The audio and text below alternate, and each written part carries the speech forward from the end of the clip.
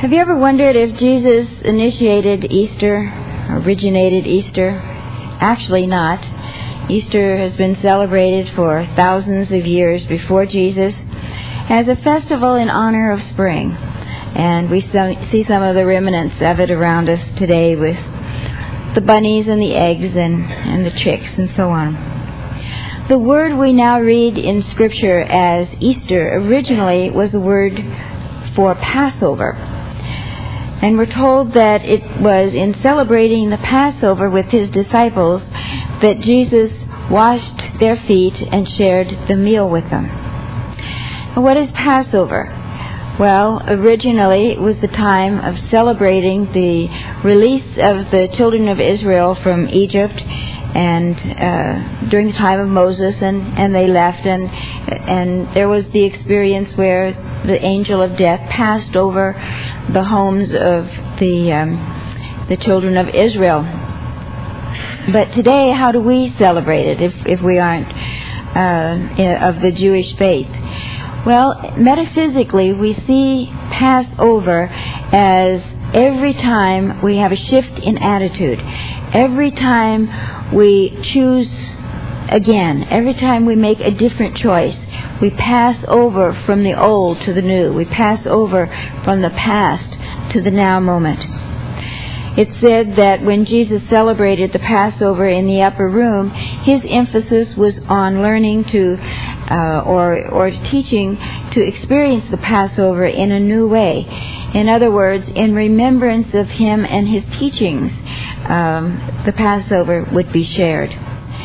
And yet, the truth is, every time we pause and acknowledge God as our source, bless our food, the food we actually are ready to eat at any given moment during a day, we can experience the Holy Communion. By blessing that food, we charge the molecules of the food with energy, and we actually commune with our source when we do this. And there have been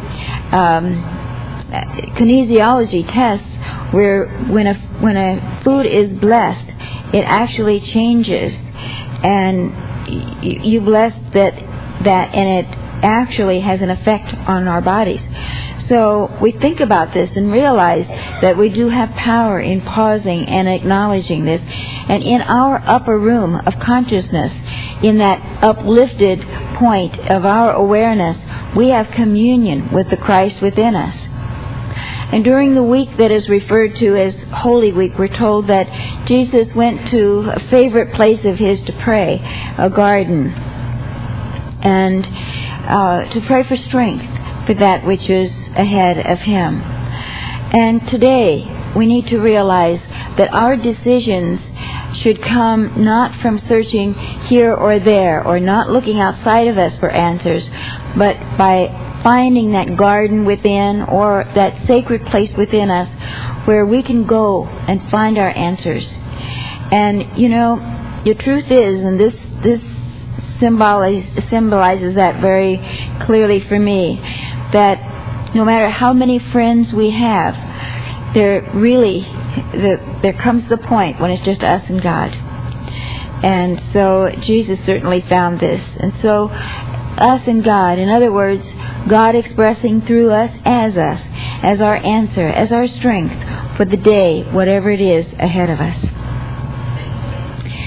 We just had the experience of what's referred to as Good Friday, the day when it said that Jesus experienced the crucifixion, a public execution of the day. Some say that for it to have been 3 days from the time of the crucifixion to the time of the Sabbath, that the crucifixion would have had to have taken place on Wednesday. Maybe you've heard that. But it really doesn't matter when it was, because no one knows for sure. Calendars weren't kept in the same way that they're kept today. But what we do know is that it did happen. Now, could Jesus have made his overcoming without doing it in a public way, such as he did? I'm going to say probably he could have, that it was not a requirement. because he had developed his abilities to such an extent by this point in things that he did not need this for himself. He had mastered so much of this dimension, this time-space continuum in which we think we live. He had mastered it by this time, and so this was not necessary for him. But he chose to publicly experience this so that it would be left in mass consciousness, a memory in mass consciousness that this last enemy, meaning death, was not to be feared. Remember, the crucifixion was not a requirement of a sacrifice from God. It was not that God required that somehow for our sins there had to be blood shed. That is an archaic notion that does not fit with our new understanding. So, it's not for our sins. It's for our awakening. It's for our enlightenment that this took place. Could Jesus have failed in this experience? I'm going to say yes. There was always that possibility. But he had the experience of raising 3 others from the grave. He had been involved in numerous healings. He had tuned in to knowing God as his source to such an extent that he was able to multiply the food, bring forth food for the many out of a few fish and bread. And yet, there was some reason that he chose to have this experience in such a public way. And I believe it was so that a message would be left, a pattern would be left for it. We might ask, did it really happen? Did this really happen? Because there were no news cameras around and reporters, and sometimes we might even wonder about what's called the 7 last words from the cross. Because who would have been there? I mean, you think about today, when there's a public execution in some way, who would be there? Many of his followers fled and were filled with guilt later on. Did it really happen? I believe it did really happen, because so many people put their lives on the line after that it had to have happened, I believe, for them to do that. In a quiet time recently, I asked the question, what was the difference between Jesus' crucifixion, in other words, a public execution, which was the means used in that day and age, capital punishment on the cross.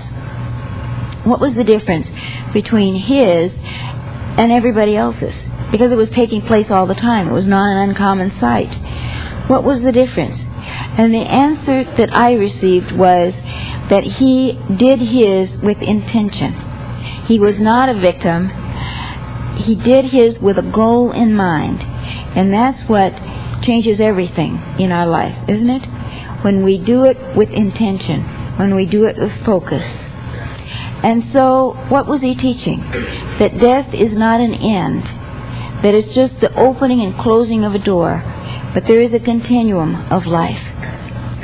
Some have the image of Jesus on the cross as a weak human being. I find that very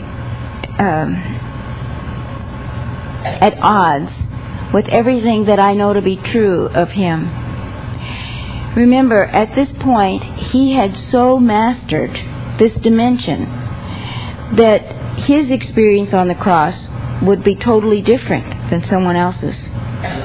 Because he had the power to remove himself from the pain of the experience. Now, when we see him in the same way we see ourselves, we would say, oh, well, it would definitely be what maybe a movie might depict it to be. But I don't believe it took place like that. Because I myself have seen people who are not on any level with Jesus, my judgment, experience things where they were able to divert the blood flow away and not have pain. And you know of some of these as well. The only thing that could have caused Jesus pain, as I see it, would be the same thing that causes us pain. And that would be if we had fear, if we had unforgiveness, if we were unwilling to let go of the past. Do you agree with that? That's what causes our pain. That causes my pain, anyway. And so there was nothing of this left in him. So that wouldn't be the same kind of pain that we might perceive if we were in that same situation. But the crucifixion is a part of our inner journey.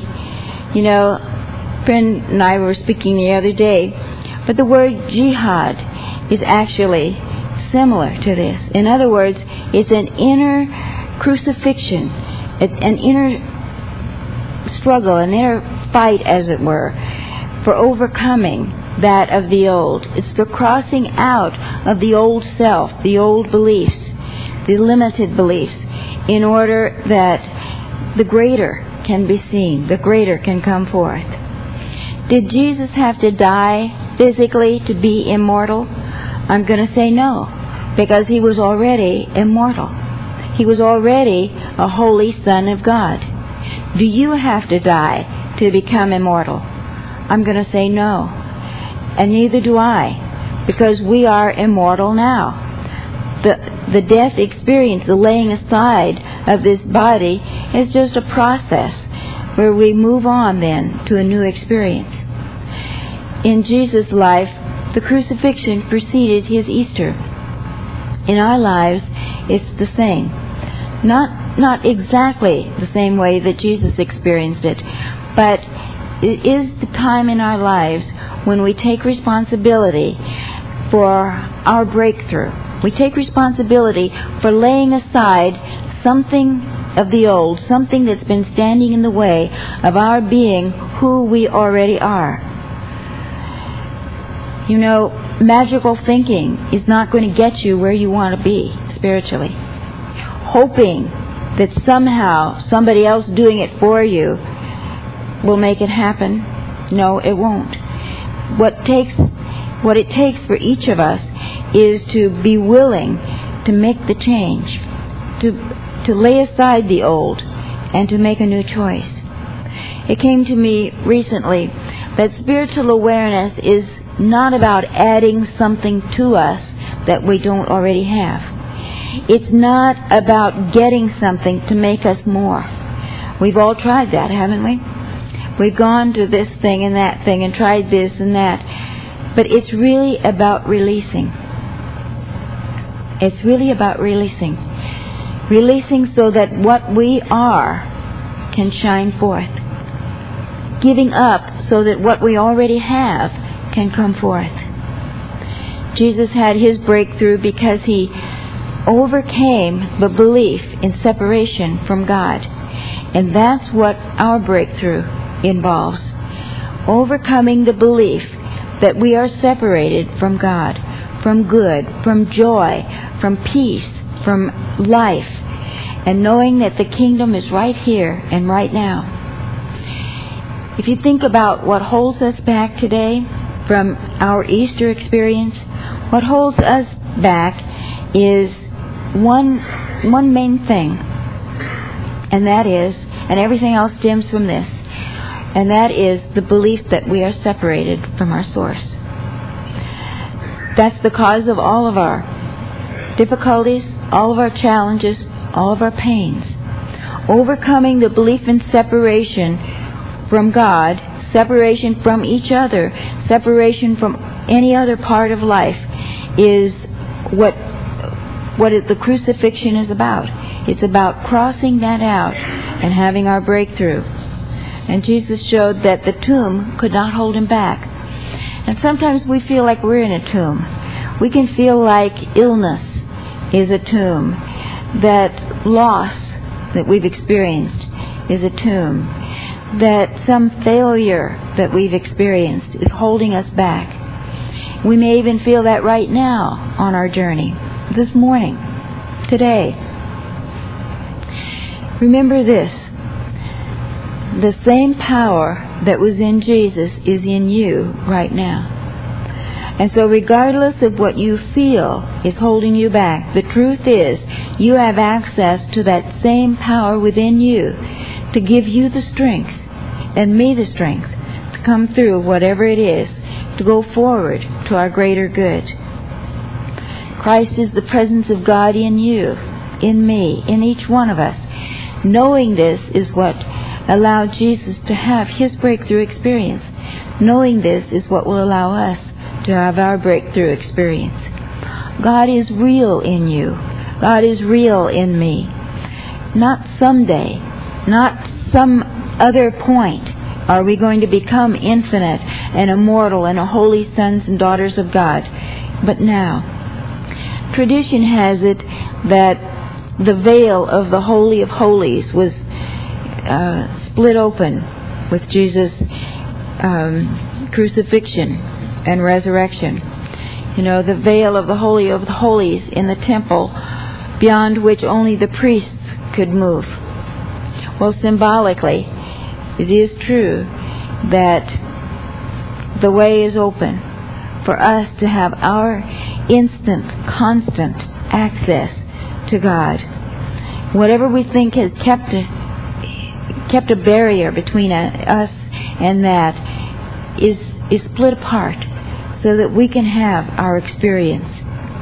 The stone was rolled away, Scripture says. It tells us that we don't have to be afraid anymore. That instead of being in a tomb, as it were, we're more in a tunnel. And tunnels always have two ends. And there's always light there for us. And I continue to remind each of us to make love our decision. Continue to release those memories of the past. Release the feelings that there's anything that we've ever done or not done that would be held against us. The nature of God is love. That has never changed. That never will change. And so throw off the burial robes, as it were, of limited beliefs and step out of your tomb. The folks sang of, it's a new day. It is. It's a new day. This is a new opportunity for each and every one of us. And we're ready to wake up and to live it. So God bless you and a joyous day to you.